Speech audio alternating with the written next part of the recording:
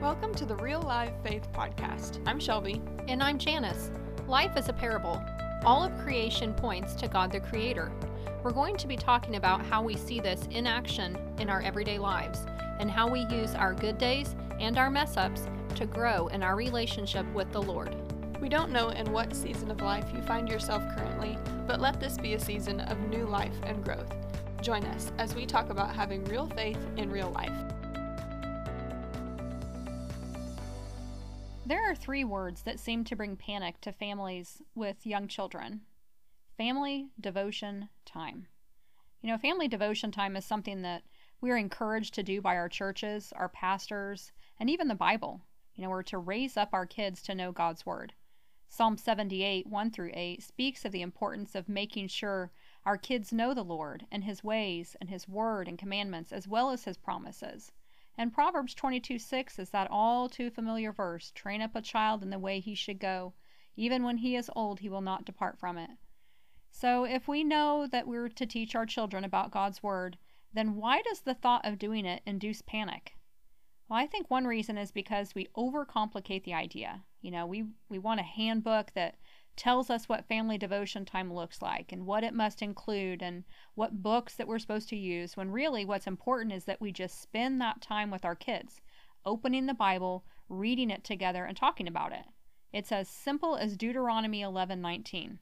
Teach them to your sons, talking of them when you sit in your house and when you walk along the road and when you lie down and when you rise up. Family devotion time does not necessarily have to be this appointed time and location. It's more of a lifestyle. It's a continual conversation with your kids about God's Word. And for many families, life is just really complicated. We have school, we have work schedules, there's extracurricular activities, there's school sports. And so in those busy circumstances, actually setting aside time to gather your family together for devotion is a good way to hold accountability.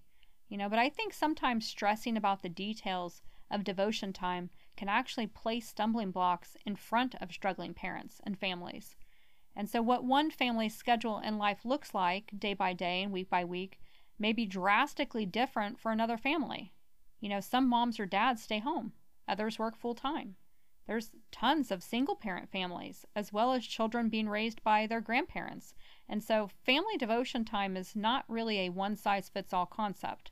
The important thing is that God's Word is on your heart, and that His Word is taught diligently to our children. That's Deuteronomy 7:6-9 that tells us about that. And the details of how that is lived out is really up to us. Family devotion time does not have to be this picture perfect, wrapped up neatly in a bow, with quiet, submissive children gathered quietly at the foot of Pa while he reads from the Bible, right? Sorry for the sarcasm, but I just think it's so important to know that family devotion time is not always a magazine picture. Maybe you gather at the dinner table one night each week with your family. Maybe you read a devotional book together each night before bed. Maybe you connect with your busy teens in devotion time via a Bible app. Maybe you go through a book of the Bible together. It doesn't matter what you choose. Just get in the practice of teaching God's Word to your family, talking about His Word, who He is in character and attributes, anytime the opportunity arises. And those discussions and teachings can even be carried out on a nature walk with your little ones as you examine God's creation, or in the car ride to or from school as you discuss certain topics. It can even happen during breakfast or even bath time. For older kids, maybe the teaching comes while fishing or cooking or doing yard work. And so busyness in our schedules and our lives should really not be a valid excuse as to why we don't teach our kids about the Lord. It's a commandment, which means it's important to God. So it should be important to us, and we should respond in obedience. And one thing to remember for family devotion time is that consistency is key. You want your kids to be able to know that at some point during the day, we're going to read the Word.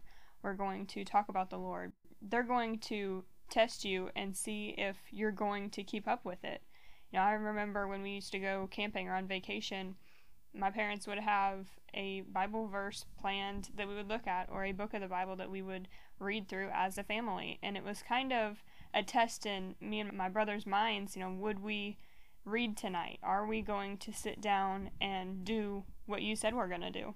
And so your kids are going to pay attention to what you do as a parent. They're going to look at you and say, well, do we read the Bible every night? And if so, that's something that they're going to learn to look forward to. It's a portion of the day where all of the family gets together and they can say, well, we talked about the Bible today. It's kind of like wearing a seatbelt. If you train them up young to put your seatbelt on as soon as we get in the car, before I put the key in, you put your seatbelt on. They're going to know that that's coming, and they're going to learn it and do it consistently on their own. They won't have to be reminded. Pretty soon they're going to sit down with their Bible open because they know it's time. I think one reason it's so important to stay in a continual conversation with our families about God and His Word is because it is easy to forget. When we forget His Word and who He is, we make ourselves a prime target for attacks from the enemy. The enemy sees us as easy prey, and he attempts to weaken our faith, kind of like Eve when she was tempted by the serpent. The enemy is going to seek to confuse and cast doubt of who God is and what our purpose is, and how to look at our culture and our world through His Word and His eyes. And so if we don't teach our kids who God is and what the Bible says, then the world is going to teach them who He is not. And so we really need to prepare them for this battle that they will face. We need to lay a foundation for them. Deuteronomy 4:9 tells us, "Be on guard and diligently watch yourselves, so that you do not forget the things your eyes have seen, and so that they do not slip from your heart as long as you live. Teach them to your children and grandchildren." I kind of like how that verse at the end, it says, teach them to your children, meaning it's the parents' job to teach their own kids about the Lord and His Word and pass it on to the next generation. It's not the church's job to foster that sense of biblical knowledge and discipleship into our children. It's our job. The church is only going to nurture what we establish here at home. They're just going to facilitate the work that you do with your own kids. Sunday school and VBS and church camp are kind of like supplements to your kids' daily lives in the Word. So when you read the Bible and talk about the Lord at home, that's going to be nurtured and fostered when they go to church and receive the Word there. There are so many benefits to this time that we spend with our children learning and talking about the Lord and His Word. Their knowledge about the Lord and His Word are going to increase. Our relationship with them is going to be kindled, and even their salvation can result. I remember when we first started having family devotion time and going through the Bible, the result was that both of our kids received salvation.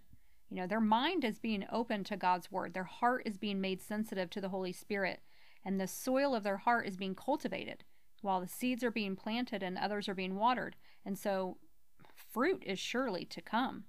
God tells us in Isaiah 55:11 that His Word, which goes out, will not return empty without accomplishing what He desires and purposed. And so it may not look like there's fruit coming from the time that you spend planting seeds for the Lord, but we don't know the work the Lord is doing in our kids through our step of obedience, let alone the fruit the Lord does in our own heart and life. And so ultimately, this time that we spend instructing our kids and talking about the Lord is a step of discipleship. We are living life with them day in and day out, and we're showing them who the Lord is, what His Word says, how to apply His truths to our life. And as they read God's Word and they talk about it with us, they're able to ask questions and receive wisdom and understanding. And so by making this time available to our kids, it's cultivating a safe place for them to ask questions about life and the Lord and how His Word affects them. So, trust is also being established, and their love of learning about God and His Word is fostered. Yeah, and another thing is you don't know what it's preparing your kids for in the future. They may be asked in Sunday school class to say a prayer, to open the class or close the class in prayer. And how are they going to know how to pray out loud in a large group if they don't practice that? And a way to practice that is at home. And so you are teaching them at home how to talk to the Lord out loud, and that will prepare them and make them more comfortable for when they have to do it in public. And earlier you mentioned that this is a step of discipleship within the family. And so one thing to consider is that I personally have been asked multiple times, who has discipled me? Have I been discipled? And my answer is yes, and that I've been discipled by my parents. how many other kids are able to say the same thing? Can they say, my mom is my accountability partner, or both of my parents discipled me at a young age, and so that's how I've come to know the Lord? Do you want them to be able to say that, or will they have to say at some point that someone else was the one who discipled them and poured the Lord into them? Not that that's a bad thing. Other people have large influences on me as well, other than my parents. But the important thing to remember is the verse from Deuteronomy chapter 4, verse 9, telling us to teach your children and your grandchildren. So it's the parents' job to teach and disciple their own kids. That is a good reminder. And sometimes it's not something that comes naturally. For us, we didn't just get married, have kids, and then automatically and immediately decide, oh, we need to disciple our kids. About the time our kids were 9 and 13 years old, we started going through books of the Bible together. We started in the book of Matthew, reading one chapter a night, Monday through Friday. We took Saturdays and Sundays off because Saturdays were spent as a family helping with an outreach ministry where the gospel was preached, and Sundays was spent worshiping with our church family. And so we kept our family devotion time through the week. Each night, after bath time, but before bed. And we would just gather in a circle on the floor of the living room with our Bibles opened. And we just took turns reading the verses and stopping along the way to discuss God's Word and help our kids have that biblical understanding. At some points, we even used sets of commentaries to help us prepare for and guide our devotions. But we kept the instruction and the conversation at a level that our kids could understand and grasp mentally. Some chapters in the Bible were longer than others, and so even then, we would have to spread those over 2 nights of devotion time. We tried to pay attention to, signs of boredom and confusion and tiredness.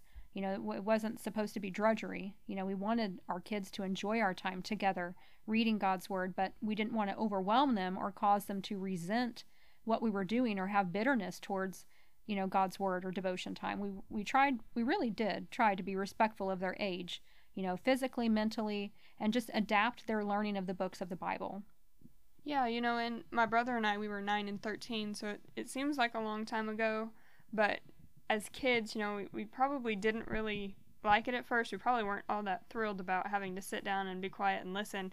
It probably seemed like school a little bit, and not all kids are going to be just excited to sit down and learn about the Bible, but one thing to remember is that you can change it up and still be consistent. So one thing that I remember we did was we would study different things through Christmas and Easter. If Christmas was coming up, we would do an Advent devotional and study different verses through the Christmas story and, pick the chocolate out of the little windows. And that was something different. It was something other than our usual devotion time to look forward to.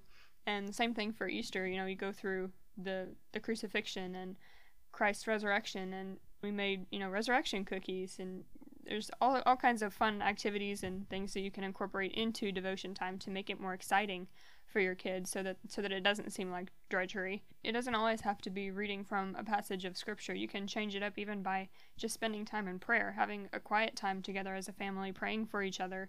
I remember one time we took a break to pray over each other.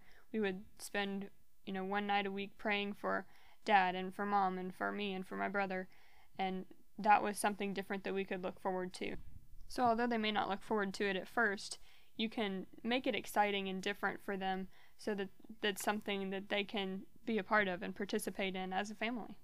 That's right. And just like I mentioned earlier, your family devotion time doesn't have to look like everyone else's. You do you, right? There are so many ideas and ways that you can incorporate family devotion time, and, it's going to look different for your family than someone else's. You can pick a book of the Bible and read through it like we did. You can discuss and ask questions, and whatever your kids are able to handle, whatever their learning level is, whatever their maturity level is. When our kids were really little, before we started going through books of the Bible, when they were toddlers and really little, we just used a children's Bible book.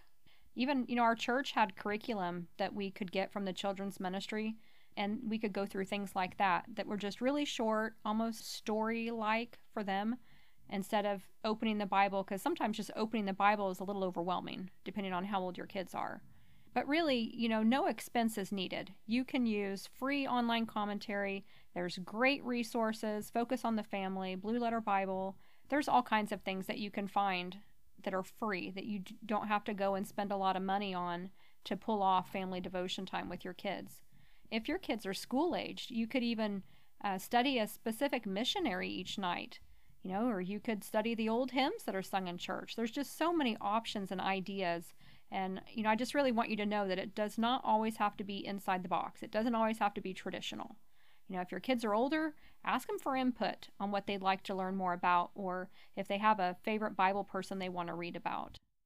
Yeah, that's really important. I like that you said that you can tailor it to their age level or their ability to understand. So I remember one time we had gone to church as a family, and in my youth group I had learned about a passage in Revelation that I found really intriguing at 13, 14 years old. And when I got home, I was super excited about it, and my mom offered me to teach the lesson, the sermon, back to the family. And that was super beneficial to me. I had taken notes, and I had basically memorized the scripture, and I taught it back, and that was ingraining it into my mind. Have you ever heard that if you listen to something, you write it down so many times and then you say it out loud and it commits it to memory? And in a way that's true, because after listening to the sermon and writing down the notes and then teaching it back to my family, I was able to recall basically the whole lesson when someone else had asked me about it. I was talking to a cousin and the topic of Revelation came up, and I was able to re-deliver the sermon to her, and we were able to talk about the Bible together based on what I had learned and what I had taught back to my family. So it's super important to make sure that you can tailor or customize the lesson or the family time to your child's age, and so that way it's more impactful to them. If you memorize scripture with your little ones, that may not be as impactful as rehashing something that your teenagers may have learned. So as a parent, what are some ways that you can start the process of discipleship with your own kids so that your child can say, my parents discipled me, we talked about the Bible together? If you have not placed your faith in Christ, why wait? Seek Him and call on His name for salvation. Confess that you are a sinner and repent of your sin. Surrender to Jesus today and place your trust in Him as Savior and Lord of your life. Thanks for listening to the Real Life Faith Podcast. If you enjoyed this episode, please share us with others so they too can learn about living out real faith in real life. You can check out our blog and shop at reallifefaith.com and follow us on Facebook, Instagram, and Gab Social. Don't forget to sign up for our emails to receive exclusive subscriber content. Thanks again for listening, and we'll see you in the next episode.